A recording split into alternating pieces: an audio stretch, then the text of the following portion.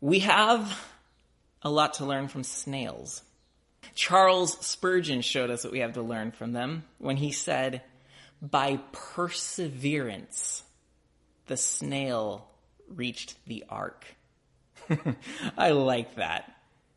All the animals are getting to the ark quickly before the flood comes.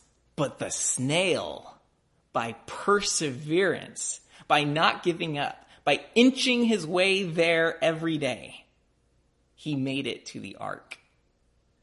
We need that kind of perseverance as we make our journey to find our rest in God. Remember, St. Augustine said that our hearts are restless until they find their rest in God.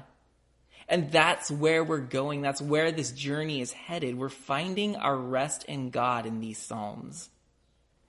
And we need to understand that it's not a race. That by perseverance, the snail and the saint reach their rest. Part of the problem is that there are serpents in the path. You may remember in Genesis chapter 3, verse 15, right after Adam and Eve sin, God says, and this is called the proto-evangelium. It's a big fancy theological word for the first gospel. Genesis 3:15, God describes that there's going to be enmity, hostility between the seed of the serpent and the seed of the woman. So the serpent being the devil and his offspring, his followers. The woman being Eve and the one who's going to bear the messianic people of God, Israel, the Messiah, and his followers. These two clans are going to battle and fight. They're not going to get along all the time. And so on the path, as we are walking through life, we're going to find affliction. We're going to find setbacks. We're going to find pain and obstacles because the serpent and his offspring do not want us to continue on. And when we see this kind of opposition, we often want to say, I want out. I want nothing to do with this. We're looking for the easy path. But God never promised an easy path. He simply promised the right path. And the serpent's going to get in the way. But what we must remember is how that verse ends. That, yes, the serpent's going to bite our heel. Okay, so there'll be some limping. It'll be hard to walk up this hill while our feet don't feel good. But ultimately, the head of the serpent will be crushed. He will be toothless. Just an oversized worm slithering around. We look at opposition and say, I want out. God looks at opposition and says, you don't want out of opposition. You want in my possession. You see, we want to give up and quit and say, let's just go another way. God says, no, go through this. I'm holding you. I've got you. You can persevere. And we must choose to go through. Because when we stop going, we stop growing. And that's precisely what the enemy wants us to do, to stop growing. So he will throw obstacles our way to ensure that we stop going. If we stop going, we stop growing. So, Psalm 129 wants to say, let's keep going. All right? So let's look at the psalm and the obstacles that are happening here. Psalm 129. It begins with a song of ascents. So now remember, this is number 10 of 15 psalms called the Psalms of Ascent. And they're called such because they were psalms that were sung by the Jews as they traveled up the mountain of God to Jerusalem. And there they would be in the temple, which had 15 steps leading up to it, hence the 15 songs of ascent. And there they would be blessed by the priests from Numbers 6, which the priestly benediction said, may the Lord bless you and keep you and make his face shine upon you and be gracious to you. May he lift his countenance upon you and give you peace. That's the blessing they're looking forward to. And that blessing had 15 words in the Hebrew, 15 psalms, in which 12 of these 15 psalms are layered with lines from that blessing. So as they're singing these psalms, it's as if they're metaphorically going up the 15 steps as they're getting to the temple. And they're getting that blessing into them, reminding them, this is worth it. This is worth it. We cannot wait to find our rest in God when we get to the end of this long pilgrimage. It's a song of ascent. Verse 1. You're going to notice the psalm moves in 3 stages. It moves from problem to solution to resolution. Let's look at the problem. Verse 1. Greatly have they afflicted me from my youth. Let Israel now say, greatly have they afflicted me from my youth. Yet they have not prevailed against me. The plowers plowed upon my back. They made long their furrows. Okay. That's the problem. They have afflicted me from my youth. Who's they? Verse 3 says, the plowers. They've plowed upon my back. So the people of God, their back is like a field, and they, the opposition, are plowing upon us. And it says, plowed upon my back, they made long their furrows. A furrow is that long trench that is made by a plow. As the animal pulls the plow and it's got the blade in the ground and it digs up the ground and makes this long groove so that you can put seed in it and it will grow. That is what the enemy is doing to God's people. They're plowing the backs. And so that's the affliction. They have afflicted me, the seed of the serpent. All those who follow the serpent in seeking to destroy or oppose the people of God. They have afflicted me. And notice that the worship leader here breaks in, just like in Psalm 124. Do you remember that? Let Israel now say. Psalm 124 began very similarly. It went, if it had not been Yahweh who was on our side, let Israel now say, if it had not been Yahweh who was on our side, when people rose up against us, and they would have swallowed us up alive. And it goes through a few scenarios. Well, we've got a similar psalm now. This is the second one where there's a worship leader who breaks in. You can see the caravan going, and some people are like, our feet, and oh man, we feel afflicted, this is getting hard. And then someone steps up and says, no, come on, people, let's sing. Let's be together on this. And it encourages and lifts their spirits as they continue on the journey. And so here we have a leader. Let Israel now say. Let the church now say. Let Brandon now say. Let the saint here before us now say.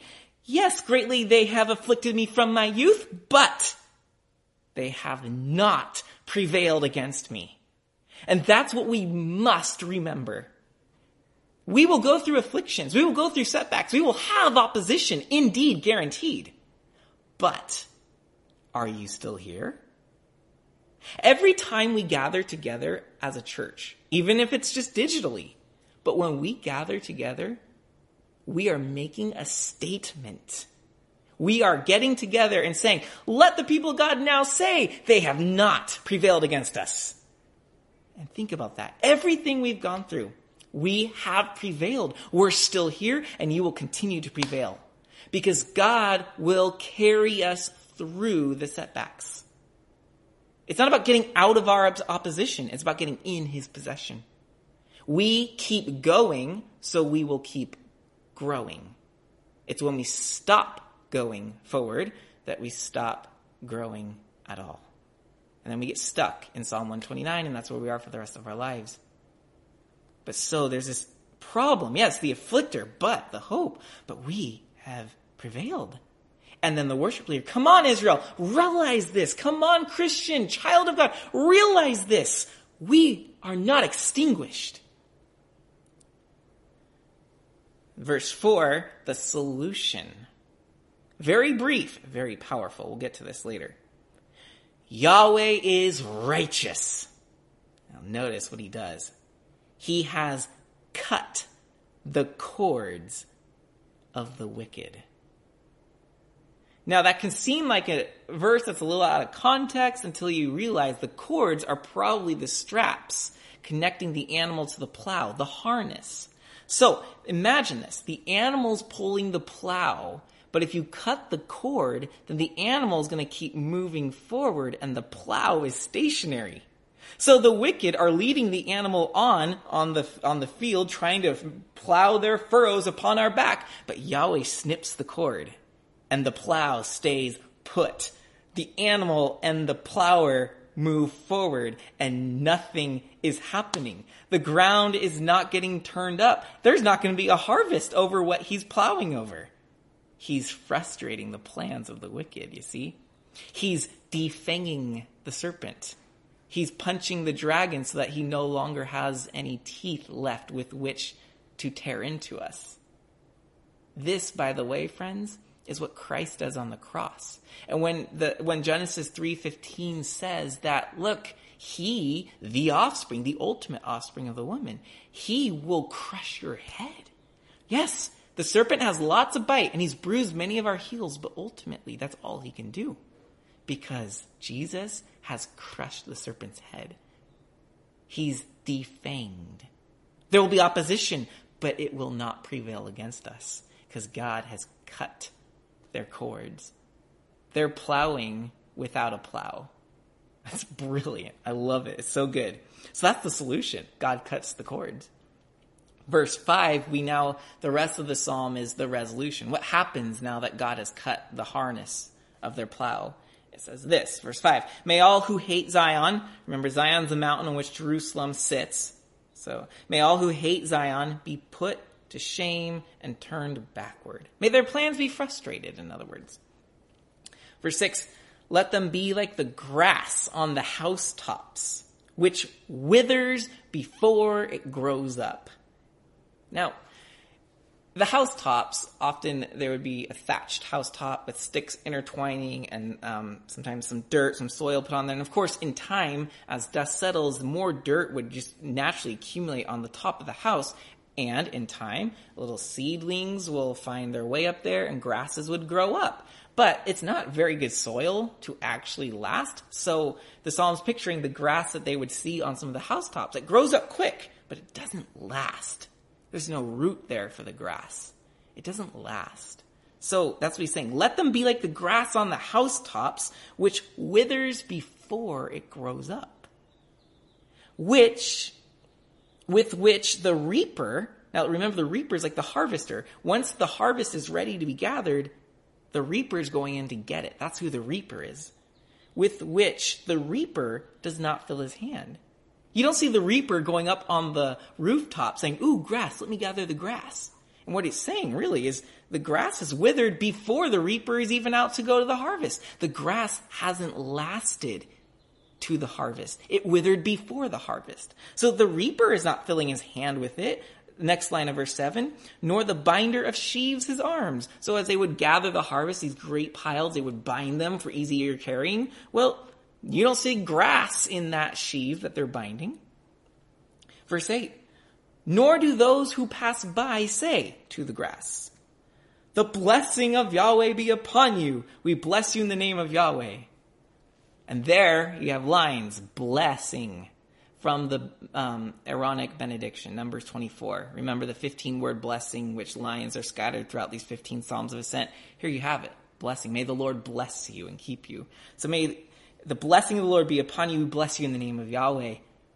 That blessing does not apply to these plowers who are plowing the backs of God's people, these offspring of the serpent, these haters of Zion, these who are like the grass on rooftops. They don't hear the blessing. Why? Because they vanish before it comes. Here in the resolution, we see a very graphic picture of the opposite of perseverance. These, the wicked, don't persevere. God has cut the cords of their harness, and they don't persevere. Their harvest comes to nothing. That's what's being said here. And so by implication, it's encouraging the people, God, look, don't lose heart over what the wicked are doing. Look at their end. Consider their end. They aren't even going to make it to the harvest. But if we hang in there, look, they have not yet prevailed against us, verse 2 says. They haven't prevailed against us. We simply keep going, and we will keep growing. There will be a harvest at the end of this. And we will hear blessings of Yahweh be upon you. We bless you in the name of Yahweh. We will be gathered by the reaper and bound in the sheaves. We will be part of the harvest when Christ returns to gather his people. That's the imagery. That's beautiful. But it requires our perseverance. Or it requires grit. I love that word, grit. It's like perseverance, but it has, the word sounds like you've got to grind through. Excuse me, awkward water break. You got to grind through grit. It will keep going. Nothing stops it. Grit is the opposite of quit. Grit is what the people of God have. You know who belongs to the seed of the woman. You know who belongs to God because they have grit. We talked about the fruit of the Spirit last week, Galatians 5. And one of the fruit, all 9 of those qualities are the fruit of the Spirit. But one of those 9 qualities, you may remember, is faithfulness. Faithfulness is a lot like perseverance. It is a lot like grit. As faithfulness means you can count on someone to be there. Faithfulness means you commit to something and you will see your way to the end. That's faithfulness. And grit is faithfulness. Just another way to say it. Here in the psalm, we have perseverance. We have the people of God who are faithful to what they've committed. They're faithful to the way. They're going to keep going. They're not going to stop. They're moving forward. They're going to keep going. They're going to keep growing. They're not like grass. It was a little hype thing. Then we didn't really last. It was good for a season. I tried the religion thing. That's not what it's about. See, true faith is, yes, there's an acknowledgement of God and belief in all the right things about him dying for our sins and rising from the dead and being the Son of God and ascending to his right hand. Like, yes, there is faith in that sense, but faith is also, you cannot limit faith to belief, otherwise it'd be called belief. Faith is also your commitment to living out these beliefs. It's your commitment to living out these beliefs. And so the Christian life never promised ease. It simply promised that you will make it. And so those who believe in these promises will keep going and keep growing. That's what faith looks like. We see the psalm considering the end of the wicked, but when you go to Hebrews chapter 11, you are considering the end of the faithful.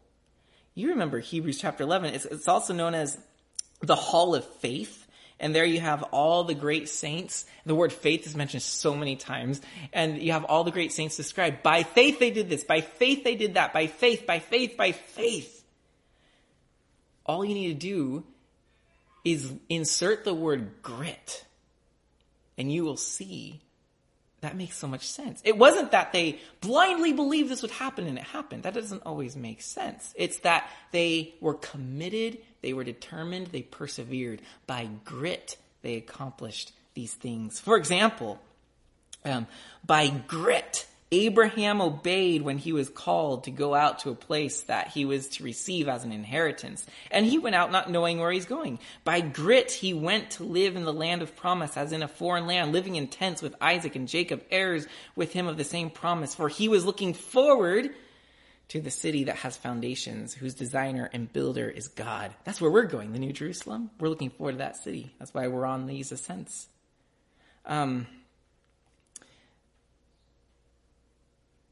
By grit, Noah, being warned by God concerning events as yet unseen, in reverent fear, constructed an ark for the saving of his household. And so you can see, yes, faith has an element of belief. They had to believe what God said would come to pass, but it was not simple. Can you imagine Noah building the ark and everyone's like, it has never rained, Noah. What are you doing?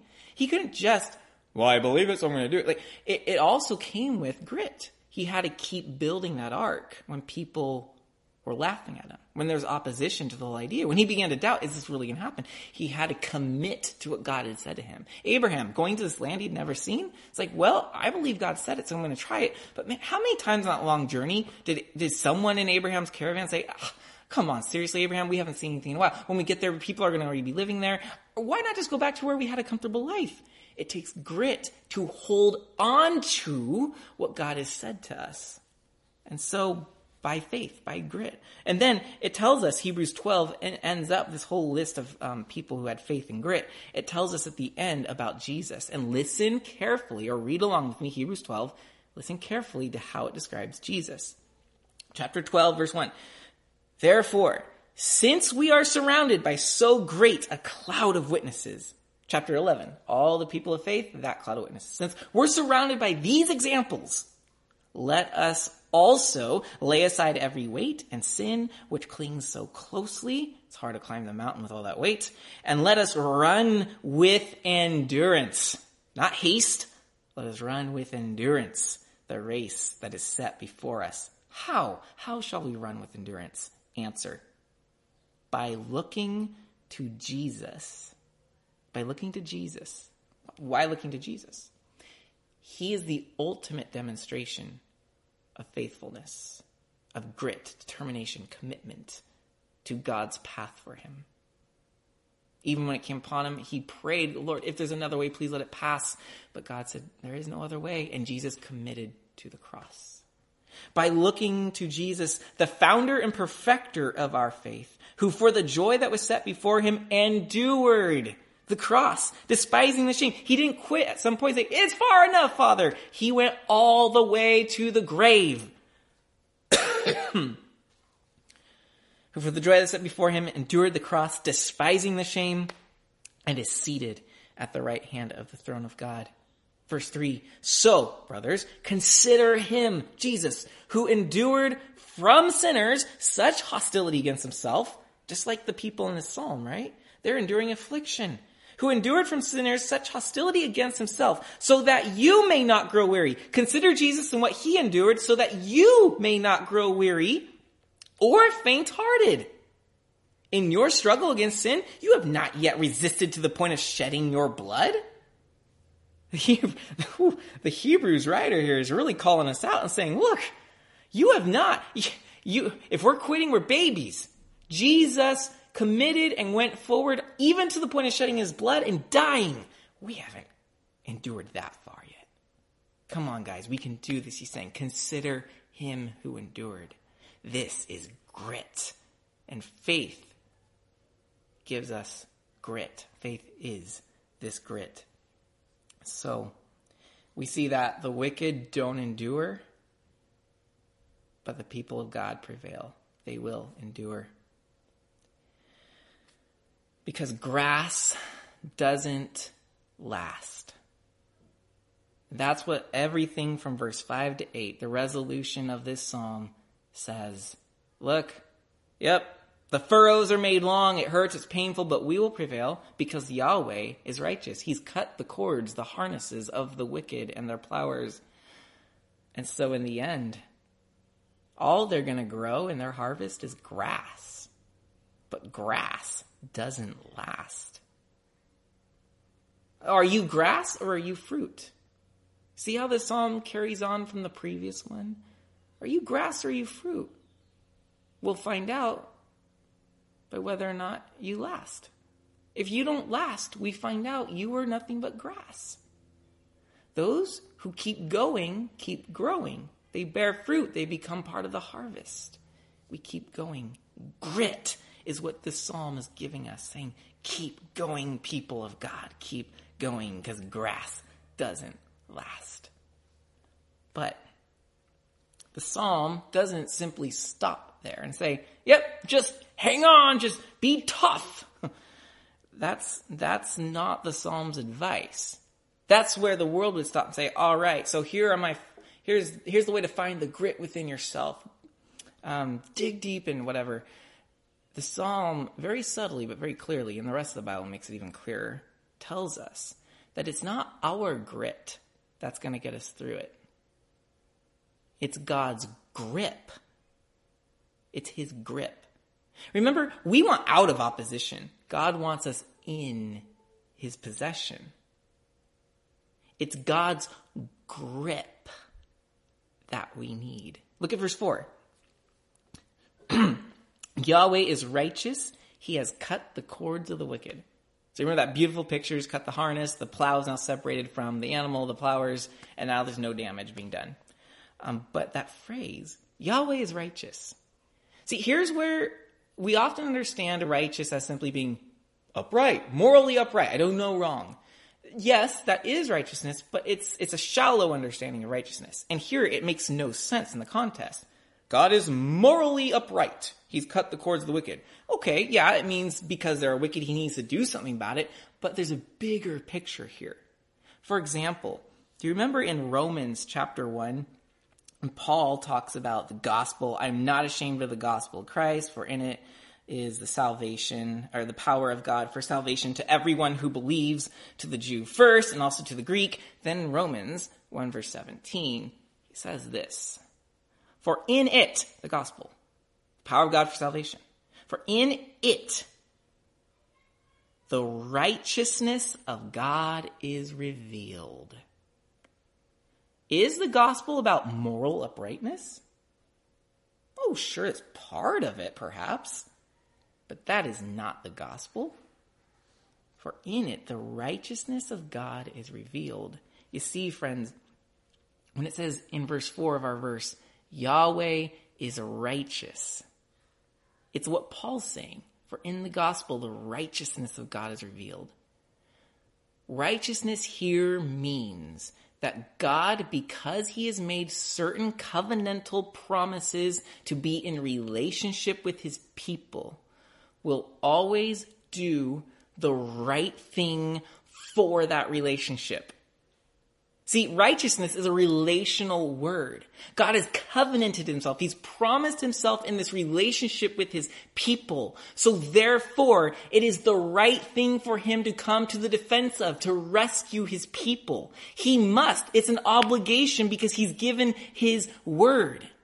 And so in other words, God has committed to what he said he will do. God is the perfect demonstration of faithfulness, yes, in Jesus and the cross, but also before that even, as he comes to the rescue of his people, he has demonstrated the truest form of grit. He says, I will come to your rescue because I said I would, and I'm never backing out. Even when you sin and you go against me and you bring this evil upon yourself, I am committed to you. And that's what Paul is saying in Romans. For in it, the gospel, the righteousness of God is revealed. And then in chapter 3, he talks about that righteousness being revealed in Christ on the cross. What, in other words, is this? We went so far from God to the grave, to our own grave. We had plowed our own furrows and buried ourselves in them. But God went to that place in Jesus and said, I will die in your place. I will be here to get you out of those furrows, get you out of that grave. That's what the righteousness of God means, is he has committed to upholding his end of our relationship at all costs. Yahweh is righteous. He will always commit to the right thing for our relationship with him. That's what it means. We realize with breathtaking awe that God has us in his grip. He's righteous. He has us in his grip. He can hold on to us because he held on to the cross. That's what the cross shows us, is I will never let you out of my grip. I'm righteous. I will do battle to keep this relationship going. So what we learn is that it's God's grip on us that grows grit in us. It's God's grip on us that grows grit in us. When I understand that he's got a handle on me, it empowers me to keep going. Because I know that whatever lies ahead or whatever I'm in the midst of, he's righteous and his grip is on me. He will cut the cords of the wicked. When we walk in a parking lot, we will always grab the hands of our children to protect them, right? The parking lot can be a dangerous place. People are backing out. People aren't always paying attention. They're swerving around in a hurry to find a parking spot. So yeah, you grab the hands of your kids and you walk them through the parking lot. Now, sometimes they get trained, and so they reach up for our hand. They know I'm supposed to hold dad's hand right here, or mom's hand. But what happens is when danger comes, they learn real quick. It's not them holding our hand. It's us holding their hand. If they ever run in the wrong direction, my strong grip will bring them back. Or if there's danger, there's a car pulling out that we didn't see, I will make sure I hold them back. My strong grip has them. They didn't warn dad. Dad warns them, right? And so there's this hand-to-hand relationship we have with our Father, God. And we think sometimes, oh yeah, I've got a grip on him. I'm holding him. But really the whole time we learn that he is holding us. It's his grip on us. And realizing that grip on us that grows grit in us. Knowing that he will never let go of me enables me to keep going like the snail. By perseverance, the snail reached the ark. The snail must have known that his creator had his grip on him. God's grip on us grows grit in us. So that we no longer decide, oh no, opposition, let's just move on. Instead, oh opposition, let's move forward. And you see, there's a big difference between simply moving on and choosing courageously to move forward. To simply move on is to push the past away. It's to forget your grief. It's to ignore the lessons that the situation's teaching you. It's essentially cutting off, like God does to the wicked. It's like cutting off the harness of the past. We're going to move on from that. We're just going to ignore, a new path has opened up. We're going to go that way. That's moving on. You can think of it like the novelist who's working hard to write a book, and somewhere the plot isn't working. He's got writer's block. It turns out it's too hard, or he's being rejected by editors or whatever. And he just, I'm going to move on. Different story, or a different hobby, or a different career. I'm going to move on. That's quitting. Moving on is quitting. But moving forward is committing. Moving forward says, I understand there's a whole lot of things to solve here. I'm going to push through. I'm going to push through. That's committing. Grit moves forward. Quit moves on. And knowing that God has his grip on me will grow the grit in me to move forward. See, moving forward says, yep, I know it's been hard, but look, I'm going to take the wisdom from those experiences with me to grow me. That's moving forward. Moving forward is, I'm going to keep going so that I keep growing. And knowing God's grip on me will grow that kind of grit in me. Friends, whatever it is we're in the midst of, or whatever it is that's coming up, yes, afflictions, setbacks, we may suffer those on the way. But God's grip on us grows grit in us, the kind of grit it takes to move forward.